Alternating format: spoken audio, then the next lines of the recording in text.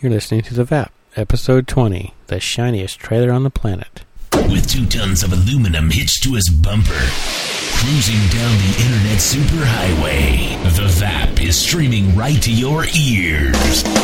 Vintage Airstream Podcast.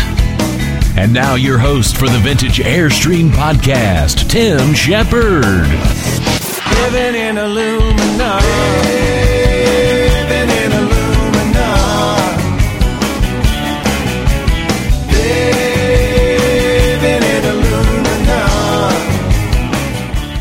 Hello everybody, welcome to episode 20. I'm your host Tim Shepard.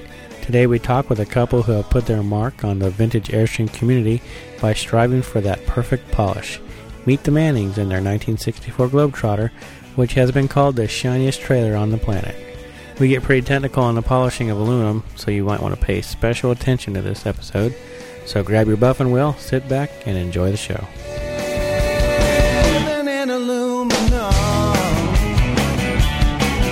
I'd like to welcome to the VAP Studios, Arlen and Shirley Manning. They are 2 avid Airstream owners and owners of a 64 Globetrotter that has actually been called the shiniest trailer on Earth. Is that right? Well, somebody said that, but it wasn't me. I'd like to welcome you into the show. Thank you very much. It's quite a reputation to try to live up to. I bet. No, it's shiny, and it's just something that, if it's something you feel you should do, well, we've done it. First off, tell us how you found your trailer. Well, I guess if you want to go back to the very beginning, back in '99 we took a little tour around the country, spent 6 months in just a Dodge van that I have, use it for work, and it's pretty Spartan. I think it has carpet on the floor, nothing else. And we got a book on 200 things to see in the USA that are free. And one of those was the Airstream factory in Ohio, and it was probably the most expensive free tour we ever took. We had a great time just looking through the factory and seeing what they were doing, but a new trailer is not something that would ever appeal to me. But back in their service area, they had a early 60s Bambi, and that looked like something I thought I wouldn't mind having. Well, we finally got back to Napa after our travels and found a place to rent, and we had to wait a while for it to be available. So we went up to eastern Washington, and we were at Shirley's folks' place. I was trimming my beard over a newspaper, and somehow the word Airstream caught my eye, and I looked at the paper and finally found it, and yes, there was a farm auction the next day, and there was a 1964 19-foot Airstream there. We went down there and kind of stood out like a sore thumb, California couple and a Toyota Camry and all these farmers in their 4-wheel drives. Anyway, I held my hand up until it was mine. That's where we got started. It looked like a pretty nice one. It had been inside most of its life, and it was a real good model. I later discovered that a 1964 Globetrotter is a very nice size, and the first of some good improvements and the last of some nice features. So you didn't really have any experience on a trailer, owning a trailer before, and you kind of just stumbled? We had never owned a trailer in our lives. It's just one of those things that just appealed to us, and it seemed like a fun thing to do, and reasonably priced, it seemed to be. So you stumbled on a good model right off the bat, huh? I think we were very lucky in that respect. We've had a classic airplane, and I've had lots of cars and motorcycles and things, and I could tell what something was as far as the condition of it.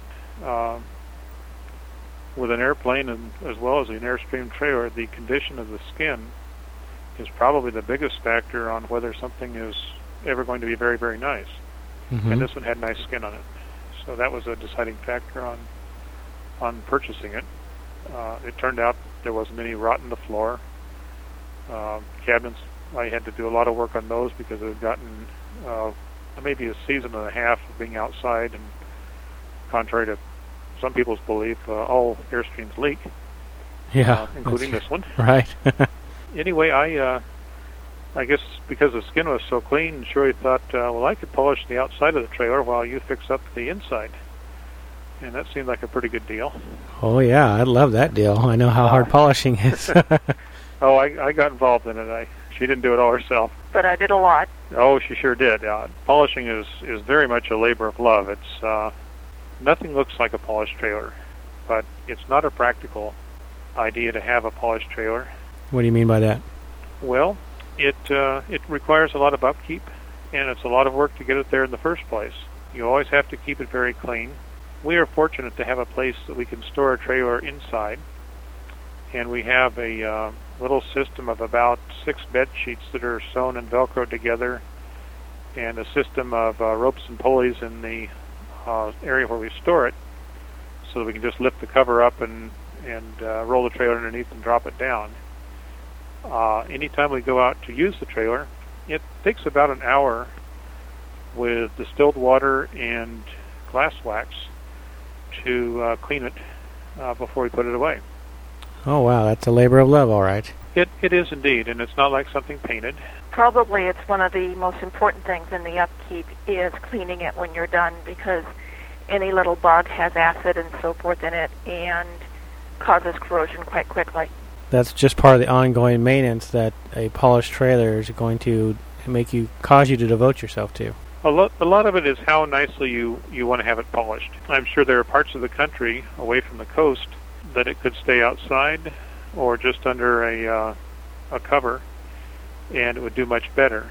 But here in the Bay Area, where you do have a lot of damp and somewhat salty air, the precautions and storage efforts we've gone to are pretty much necessary. Let's try and back up a little bit, because one of the things I wanted to achieve with this episode is giving insight to people who haven't attempted to polish.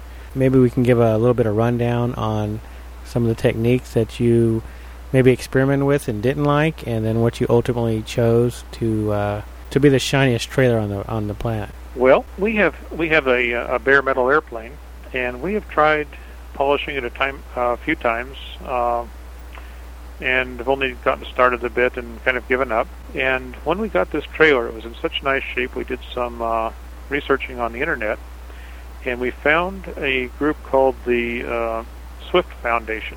And this is a organization that helps people with Globe Swift airplanes, which is a 1940s airplane, to maintain and improve them. And they put out a video on polishing. And we acquired a copy of their video, and it had a lot of good ideas in it.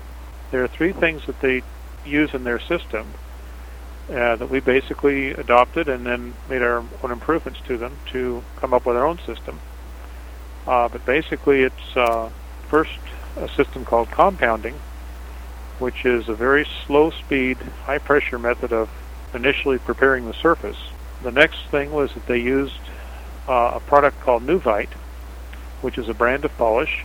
And lastly was a system of using a Cyclo random orbit dual head polisher with a cotton t-shirt material over the heads, sweatshirt material, not t-shirt. Yeah, it's kind of fleece-like. Okay. I think very well of the basic idea. The compounding aspect of it is something that I had never tried or heard of. Also, the Nuvite polish, I've tried many different brands of polish, Mothers and Blue Magic and Rollite. I like the Nuvite product the best. Why is that? Well, it's very clean to work with. It's not greasy at all. The residue comes off the surface after you polish it. Actually, it even washes up very well. If you get it, the black polish material on your hands, it washes right off with soap and water. And the same for the polishing cloths and clothes and such. And it also comes in several different grades. You start with a coarser grade, and then we typically use about 3 different or 4 different grades as needed on the polishing. We'll typically start with the compounding, which is a wool bonnet on a modified DeWalt drill that spins at 450 RPM, and that's much slower than any polisher's turn. Now, why is that important? Well, if you need to put a high amount of pressure on in order to deeply clean the surface of the aluminum, and if you have a high pressure, you would burn the aluminum, overheat it, if you tried to push that much pressure on with a higher speed tool. It's something that you basically have to try out to appreciate. With polishing, many people just start off by rubbing on the surface with something that's with some sort of polish, and they immediately get a nice shine, and they feel that they've polished it or started to. And this is akin to taking a piece of wood and some 600 grit sandpaper and starting to sand on it and saying, "Oh, that looks great." But unless you can polish deeply, you will not provide a good surface to bring up the final shine. And that's what the high-pressure, low-speed polish will allow you to do, which cleans out the pores of the aluminum. The concept of aluminum being porous is something that people may think is a little strange, but aluminum typically corrodes in a manner that allows a lot of small pits to occur. And if you simply polish with a high-speed polisher, often all you're doing is filling up those little pits with polishing compound, burnishing them over a little bit, and then the polish job will not last very long. You will quickly get some black dots and bits of white on the surface that will quickly crop up in a matter of a week or two.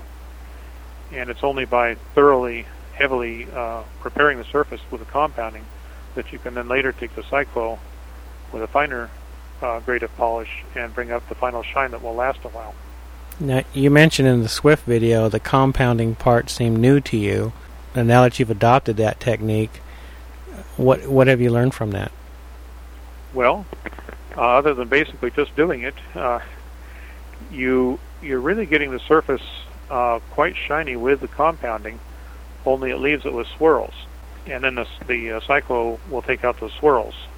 There's three things that occur when you polish metal. This is a little bit of a diversion here. But the three things that you're doing, first is abrading.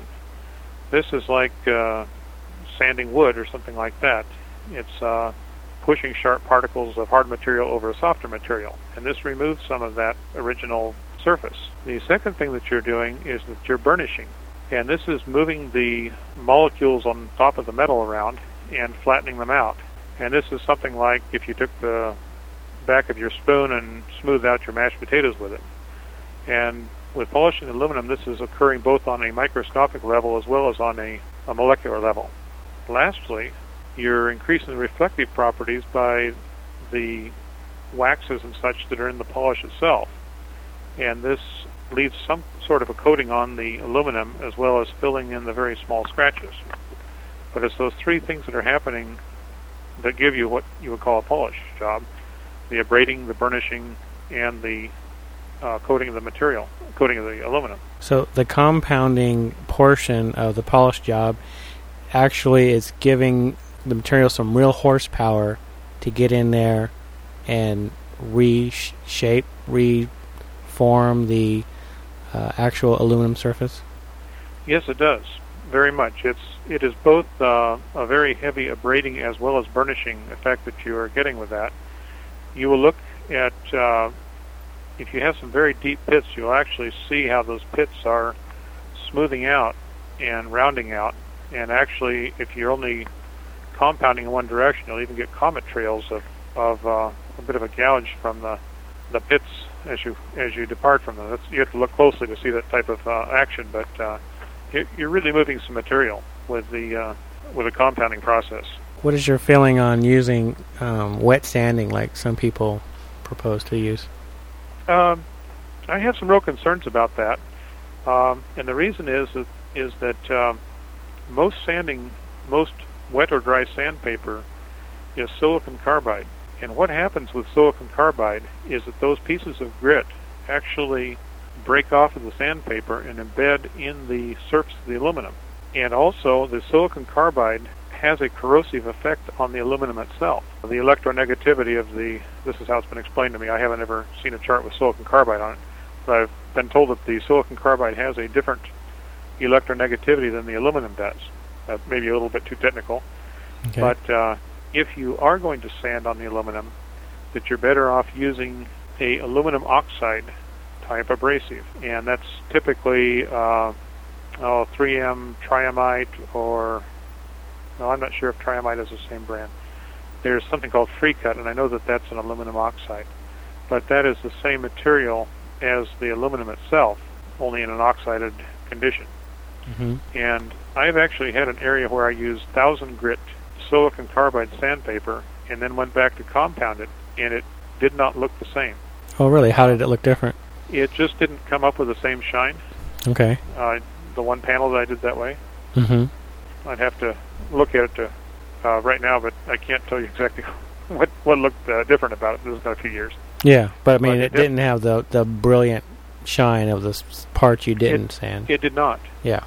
And I thought 1,000 grit, it's not going to. This is much finer and much finer abrasive than even the grit on the G6 Nuvite. Right. So there's different grades of polish. Why don't you go over some of the basic grades? Start from the finest to the most coarse. Well, let me start with the coarsest rather than work with the finest, if that's okay. Sure. Okay. There's a product. I think there's some others that they've added since we first did our polishing. And at the time we did ours, the coarsest material was called G6. And this is something that you'd only use on very badly corroded areas where you've got serious white deposits on it, or where you've got a lot of rock damage from on the front of the trailer. It's very coarse, and if you really bear down with a compounder, you'll actually scratch the aluminum with a compounder. For that reason, I don't recommend people try it to begin with until they're fairly accomplished with the polishing and they can judge the effects of what it's doing. This is an aluminum oxide type abrasive, and aluminum oxide has a property that it's what you would call friable, and that means that it will break up into smaller pieces as you polish with it, but these smaller pieces have sharp edges that they retain as you polish, so it stays sharp, the grit does, as you polish. Okay. The next grade up is C, and it's basically the same aluminum oxide as the G6, only it's a finer material to begin with. And that's usually what I recommend for most compounding to start with and see what kind of results you get with that. The next grade up would be the F7, and it's kind of a black polish, which I believe is actually an emery-based abrasive, but it's finer than C. And emery has the property of being a harder abrasive material, the particle, and it does not break up as much. And as you work it, it tends to get more rounded on a microscopic level. But it gets a nice brilliant shine with that. And then lastly is the S, and I think that is also a emery, but I don't know that. That's suspicion on my part on being an emery anyway on the F7, but it is a harder material. With the difference between the C and the F7, we get a lot of questions, which one should I use? And it's really, you really have to try each of them and see which works for you. We've really preferred the C most of the time when we've been polishing, but we were at a rally doing a demo once with Tom, and it was quite cold that day, and the C just was not working, and the F worked much better that day. So from panel to panel, sometimes it's different from one trailer to another, or even from one panel to another, or differences in temperature or humidity. One day one might work better than another. And that's when it becomes an art, more of an art than a science. The art and being willing to experiment and change a little bit. Mm-hmm. The G6 you always want to be careful with because it will scratch if you're not. Whether you like C or whether you like F really depends on your own technique, the weather, the temperature, which tends to work for you. And you might find that one day you use one and one day you use the other. And then the S is what you do your final polish with, and that's what really brings up the glow if it's been cleaned with the compounding previously. And you bring up temperature. Is there a basic temperature range? I found it was between 60 and 80 degrees for when I was working on my trailer, but is there a universal temperature range where you could work on these things? I think that's a pretty good that you found temperature range that worked pretty well. And also working in direct sunlight, you tend to build the heat a lot more quickly too. If it's too cold, it doesn't cut, and if it's too hot, it tends to dry out. Something else I wanted to mention, Shirley dropped the name Tom, and she's referring to Tom Newmelin of Perfect Polish. and he is a fellow in Petaluma, I believe, that has a mail-order business of selling Nuvite polish as well as polishers, and he's a nice fellow to work with. Yeah, we've been trying to get him on the show, and as soon as he has some more products that he's putting together for his website, and we're going to get him on. Good. Very good.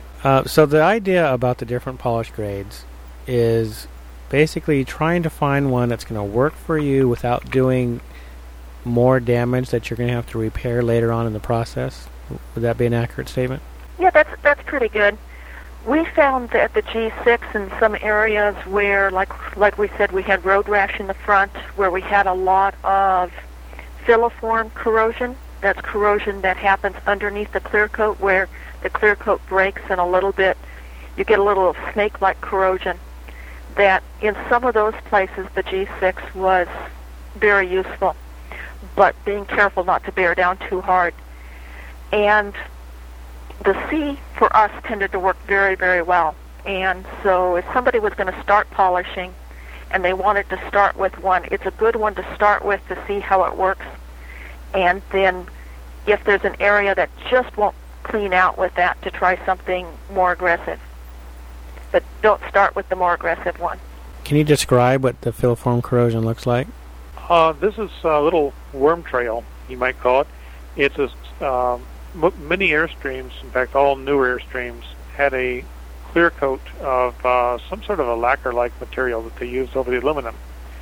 And nothing really sticks very well to aluminum, including the clear coat. Anyway, as it breaks down a little bit of moisture will creep under the area where it's failed. And as it works along, it makes corrosion. And as that corrosion pops up and expands, it keeps making this trail work its way along. And these can often be, 3 or 4 inches long, starting out, and eventually the entire clear coat will fail, and then you just have this white corroded area. And that corrosion I found to be about the most difficult thing to polish off, because isn't it at a chemical layer? It's very, very strong. It's an aluminum oxide, and there may be some other things in there as well. One thing we haven't mentioned, and many people who polish often acid etch before they polish. And I think that even though we have not done this ourselves, I think it's a valid thing to do in many cases when you do have severe corrosion, because it will clean out much of the corrosion in the pits and such. You do have to be real careful with the acid etching, because it will get under the rivets and so forth. So you want to make sure that you only do a small section at a time, and that you rinse it very, very, very well, so that you don't get the acid causing corrosion where you don't want it. Yeah, I don't find my notes here, but there's a material called Alumaprep 33, and it's sold by Aircraft Spruce and Specialty, as well as other mail-order companies and elsewhere. One thing is, it's critical not to allow the acid to dry as you're working on it. So it's definitely something you want to do yourself rather than have somebody else do, so that you can make sure the process is properly controlled. The other is you absolutely must rinse it as well as possible. But you generally only leave it on for a couple minutes and then rinse it. And you'll spend far more time rinsing when you do applying the acid. And as it sits on the material, you have to make sure you've kept it wet. So one might only want to work an area, maybe 3 or 4 feet square or something like that with the acid, and then rinse it and then work their way onto another area. I've seen acid etched trailers, and if it's well done, you just get a nice silvery sheen with no corrosion and no polish to it, and it's actually quite attractive. You've acid etched things on the airplane. Oh, I have. Just not on the trailer. Yeah, just not a trailer. Okay. It's a common pre-paint technique for aircraft. When you're going to paint an aircraft, you'll acid etch it first.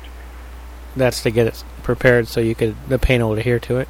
To remove all the remove the corrosion, and it leaves the metal with a little bit of a tooth to it as well, so that the paint will tend to mechanically adhere to it.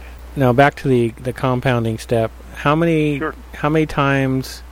Let's say we're starting off with our trailer, and we've already stripped the clear coat, and we're going to start with the compounding portion, and we decide to start with C, Nuvite C.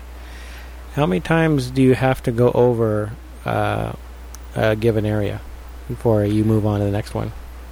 That's a somewhat subjective question.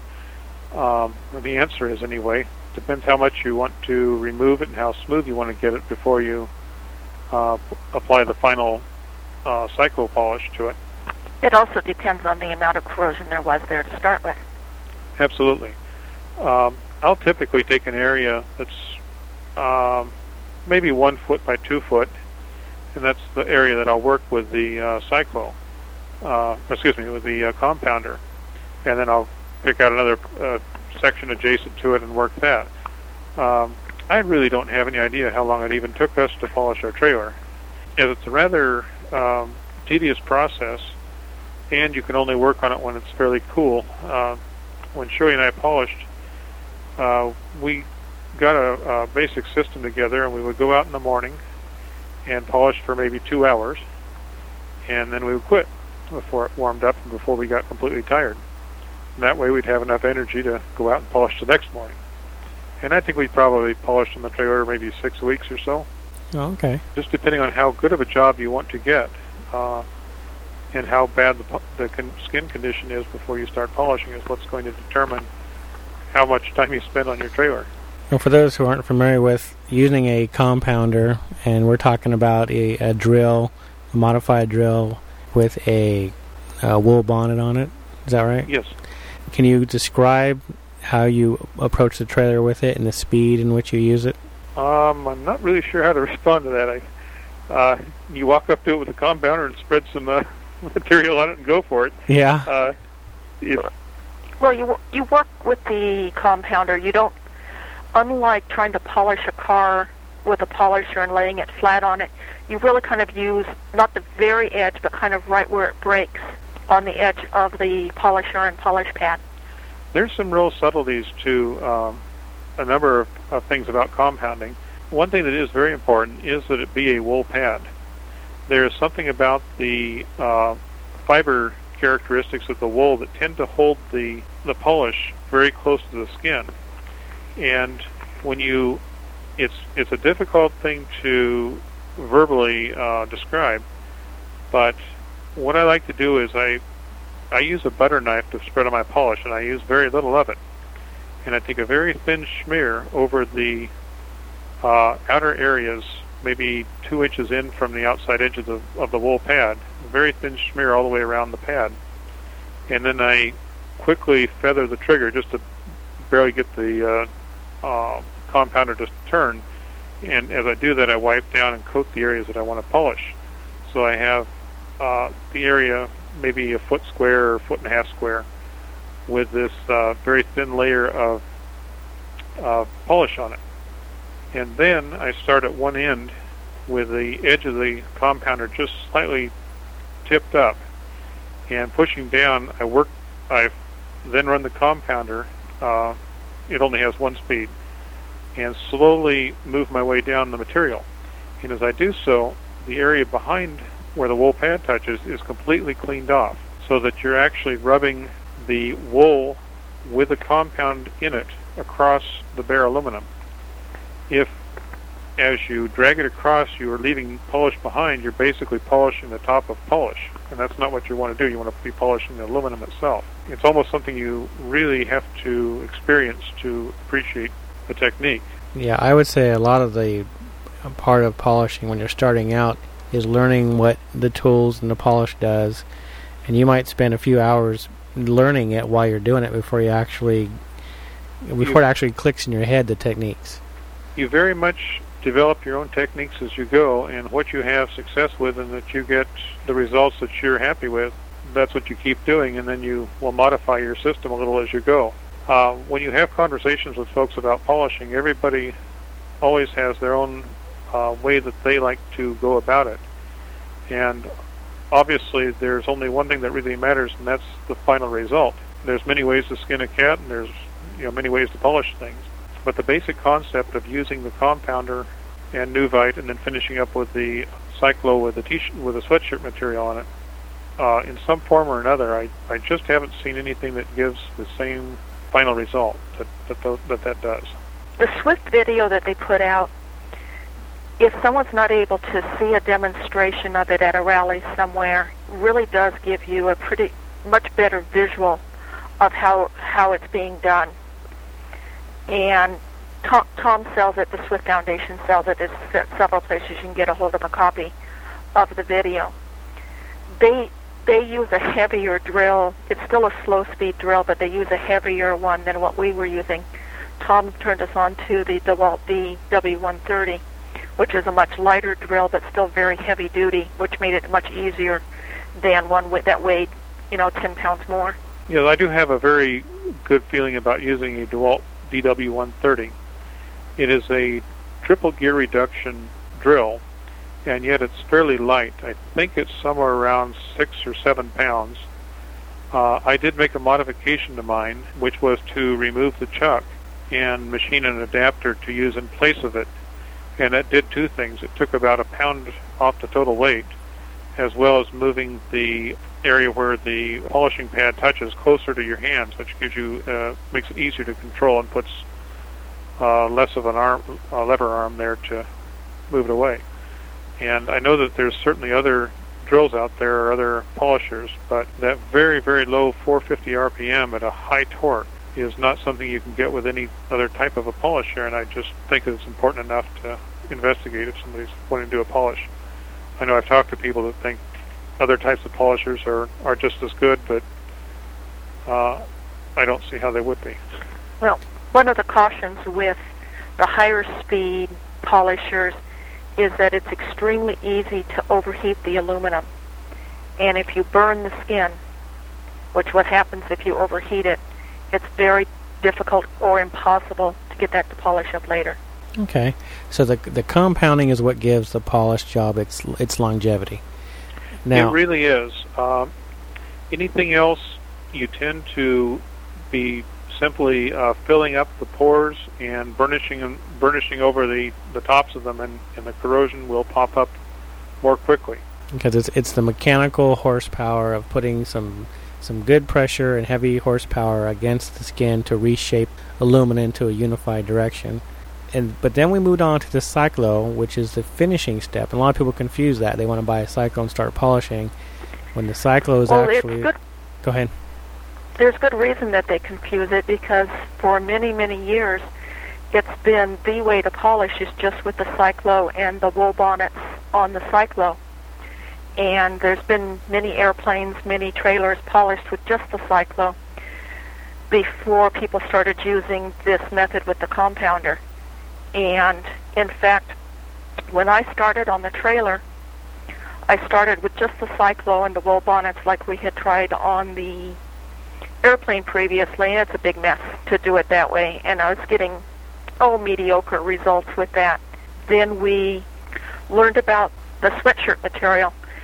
I used that, and I actually polished about 3/4 of the trailer with just the cyclo with the sweatshirt material, because the skin on our trailer really was quite nice on the lower half. We had a lot of corrosion on the upper half where the clear coat had worn off years before. And so we thought it was going to be good enough to just skip the compounding step and just do it with the cyclo, with the sweatshirt material over it.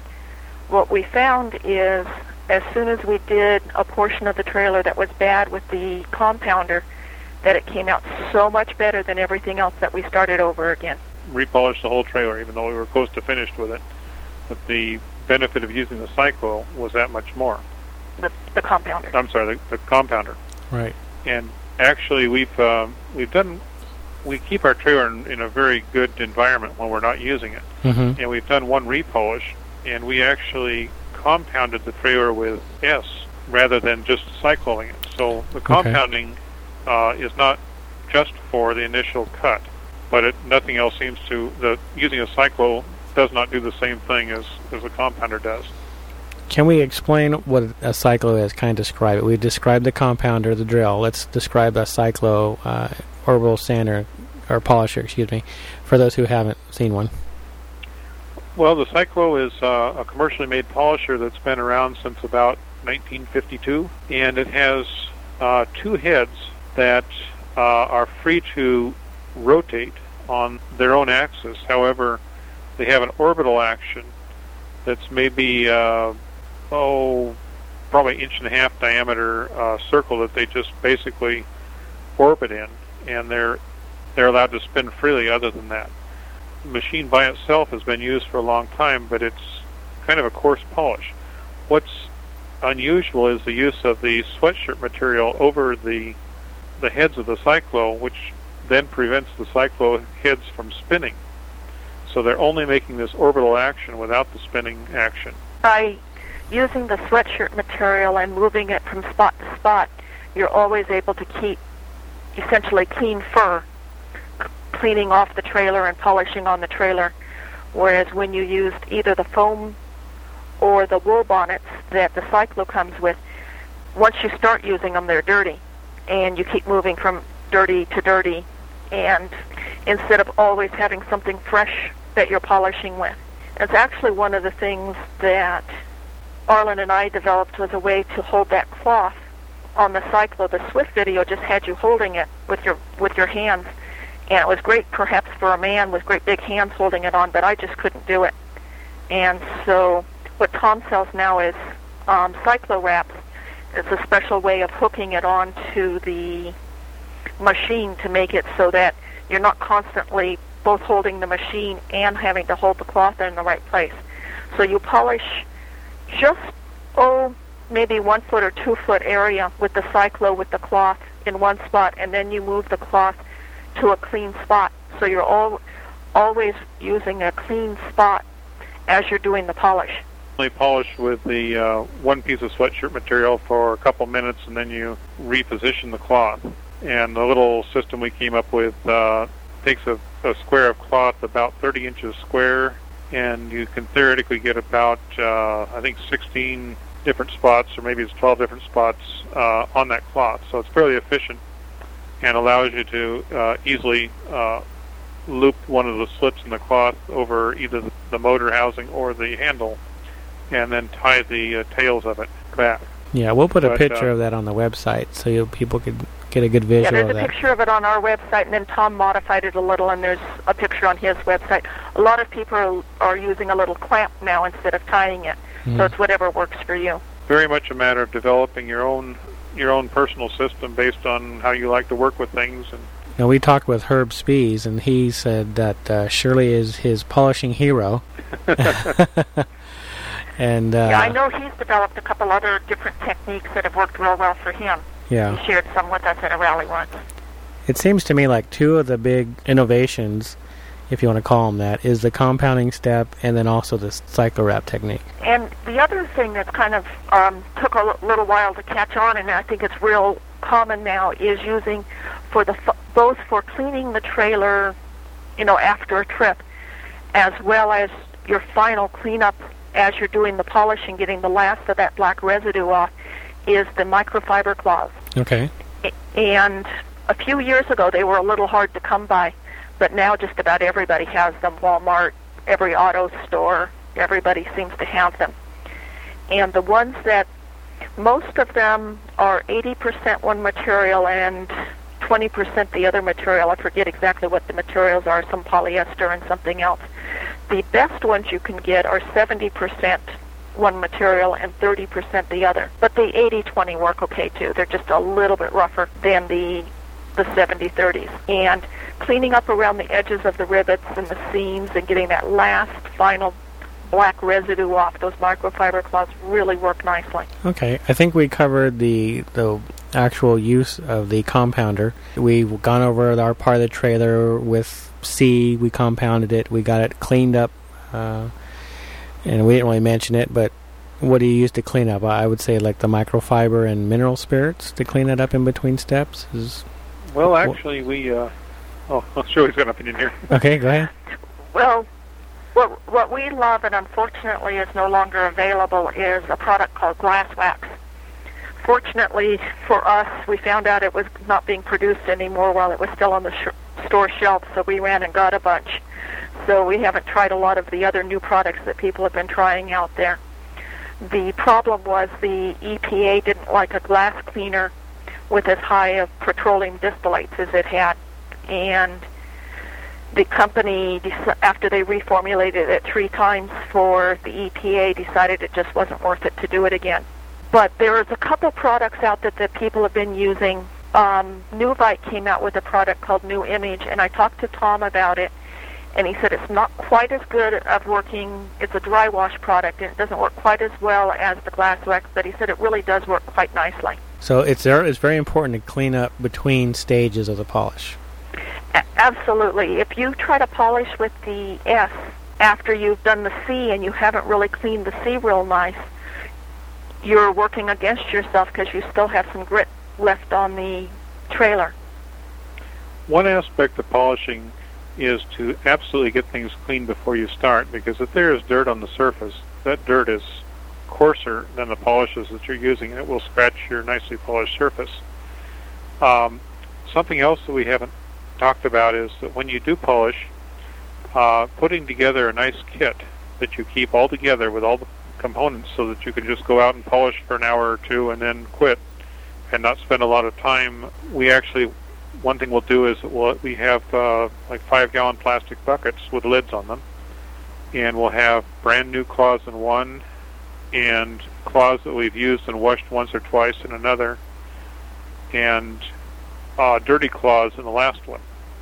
So these are all sealed, and will keep the cloth from getting dirty, and you're not throwing things around on the ground.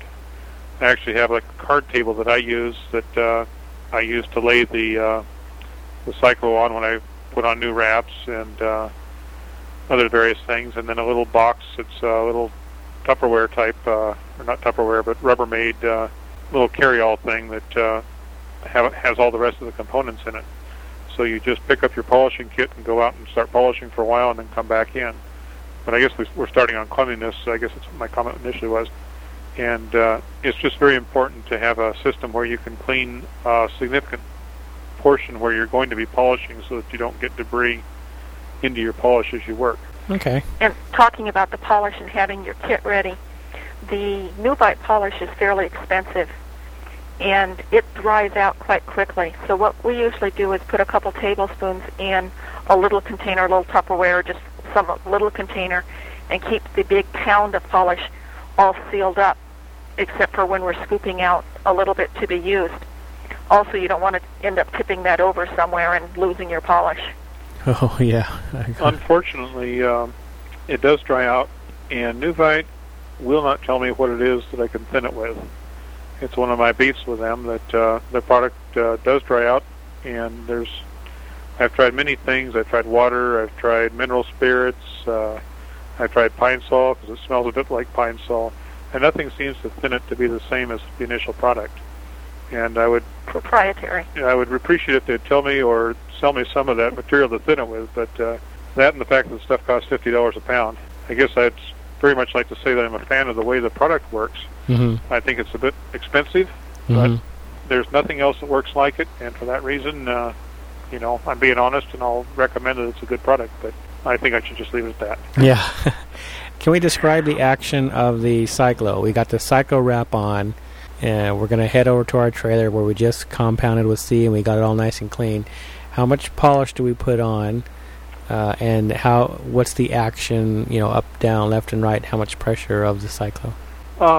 What I like to use, as I mentioned, with the compounder, I actually like to use a butter knife and just get a very thin smear on the outer portions of the fibers. And with the cyclo, some people like to use a finger dab. Again, I think the edge of a butter knife with just a thin smear.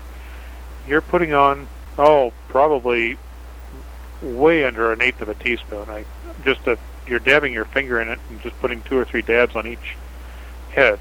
Shirley's probably a better person to comment on that. Yeah, with the first passes of the cyclo, I tend to use just a little bit more polish than later, but it's a very small amount of polish. You've used too much is if when you start polishing and it stays black for a long time, and and it just isn't cleaning off nicely. So 5 minutes later, you're working on it and it's still black. You've used too much polish. Okay.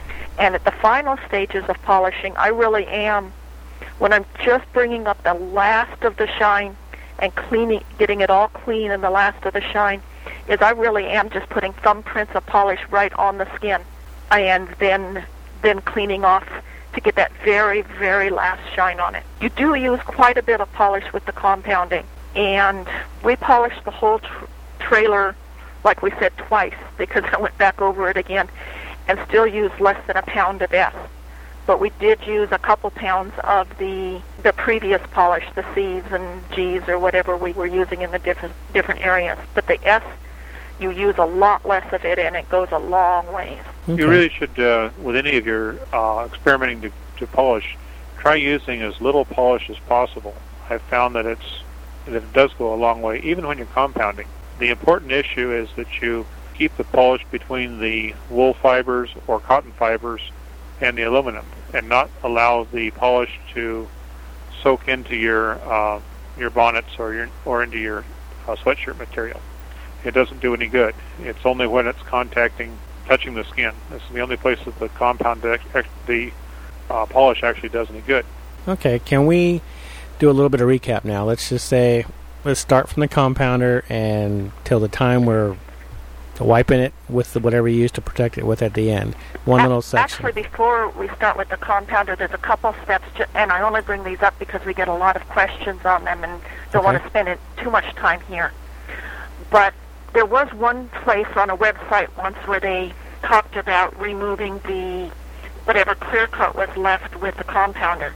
You don't want to do that. You want to make sure you use some sort of, if you have any clear coat left, that you use some sort of paint stripper to get that clear coat off before you ever start. And the second thing is you want to make sure before you start compounding, like Arlen said, that it's very, very clean.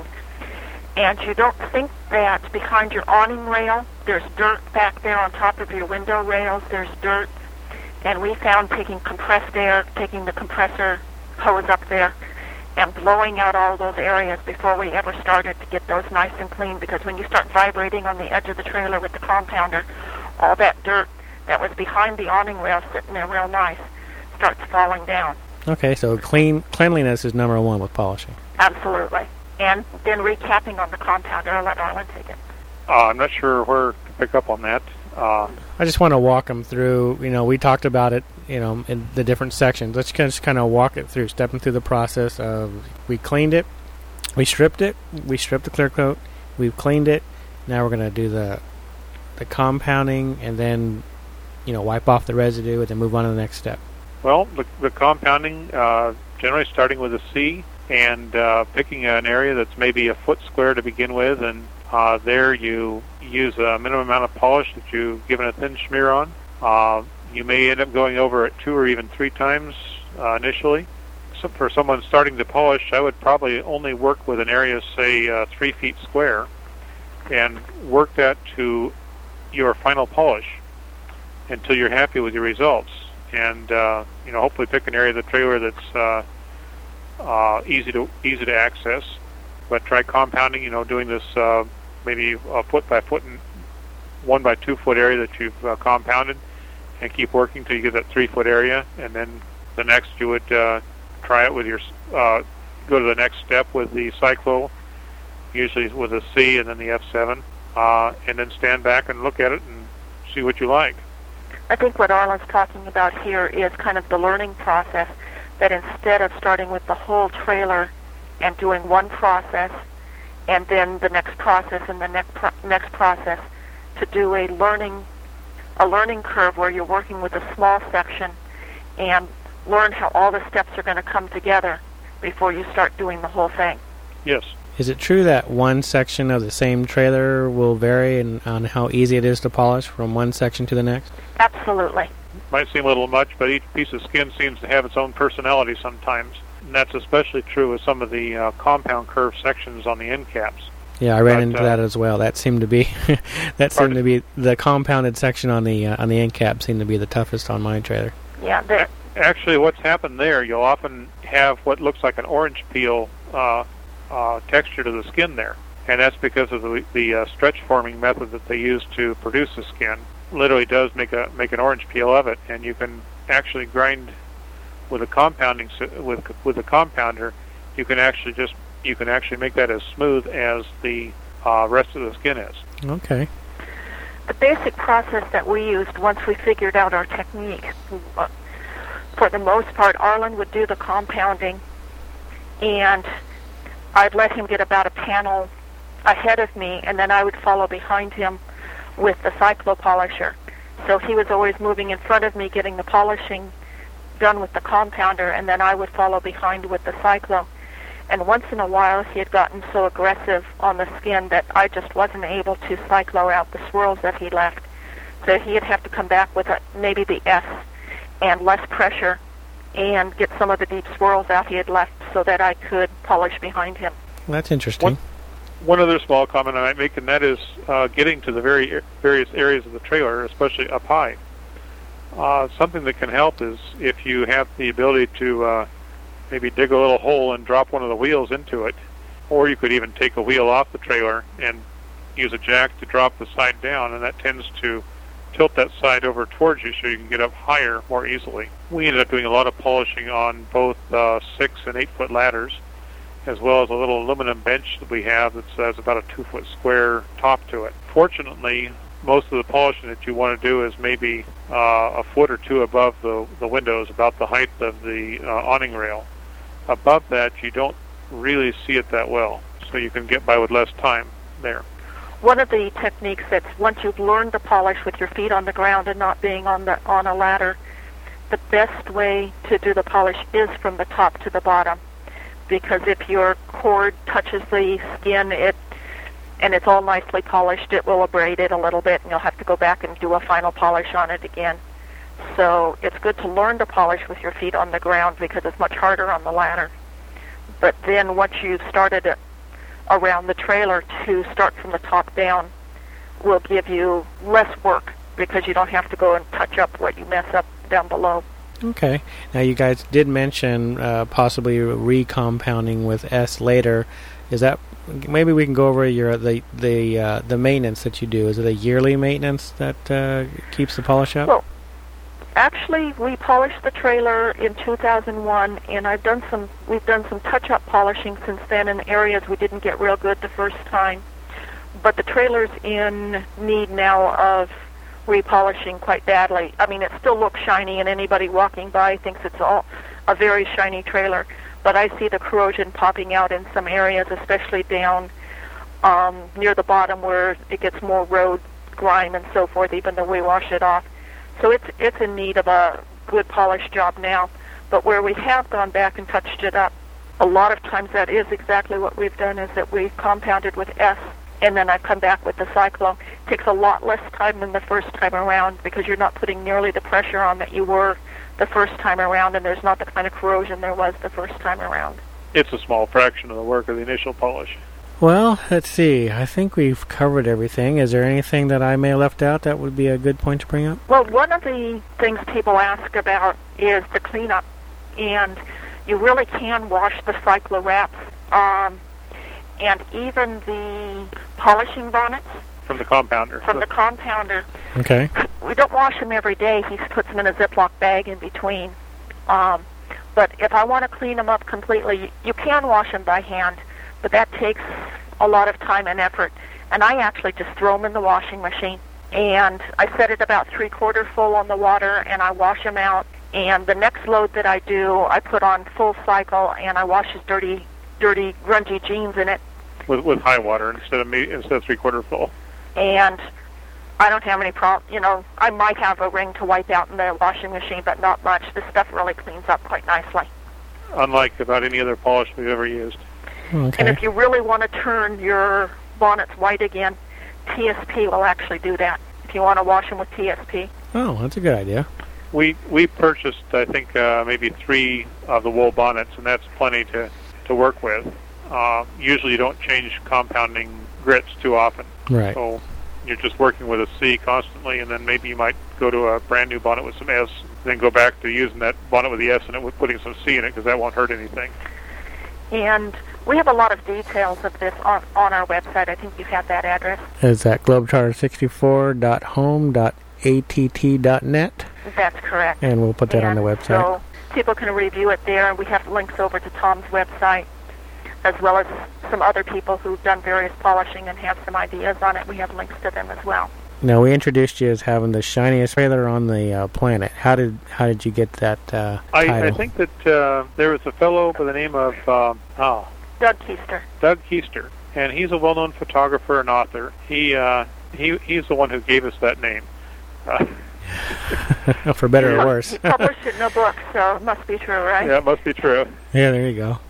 Yeah, he had one picture that I thought was okay, and it has been featured on the cover of, I think, the Elks magazine, and also it has a 2-page picture in Reader's Digest from July of last year. It's great. So it is a shiny trailer. There's no doubt about that. But I think there's an awful lot of other people that could claim pretty close second or third or first even now, because ours, like I said, is in pretty good need of a new polish job now. Well, it is a labor of love. It's not necessary for those who don't wish to start it, but it sure does bring out the smiles in people that see it.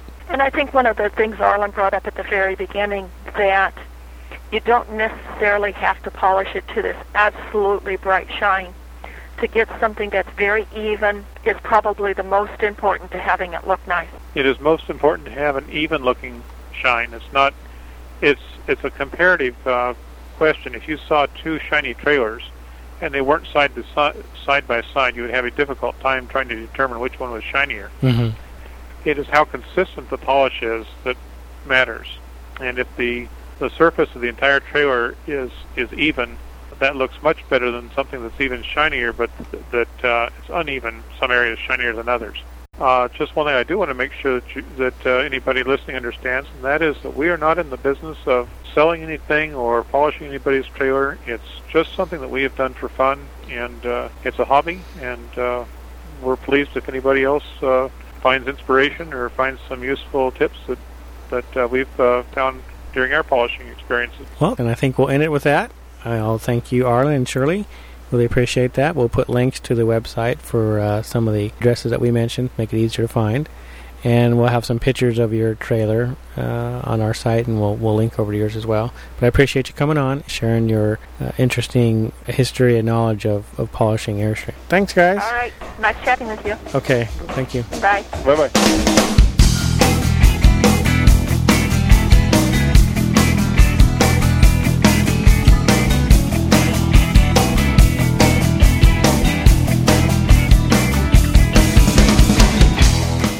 Well, that does it for this episode. I'd like to thank Arlen and Shirley for being on the show. Hope you can get out there and get to work polishing your trailer. Give us a call on the voicemail line and tell us how it's going. So until next time, we hope to see you down the road. Take care, everyone.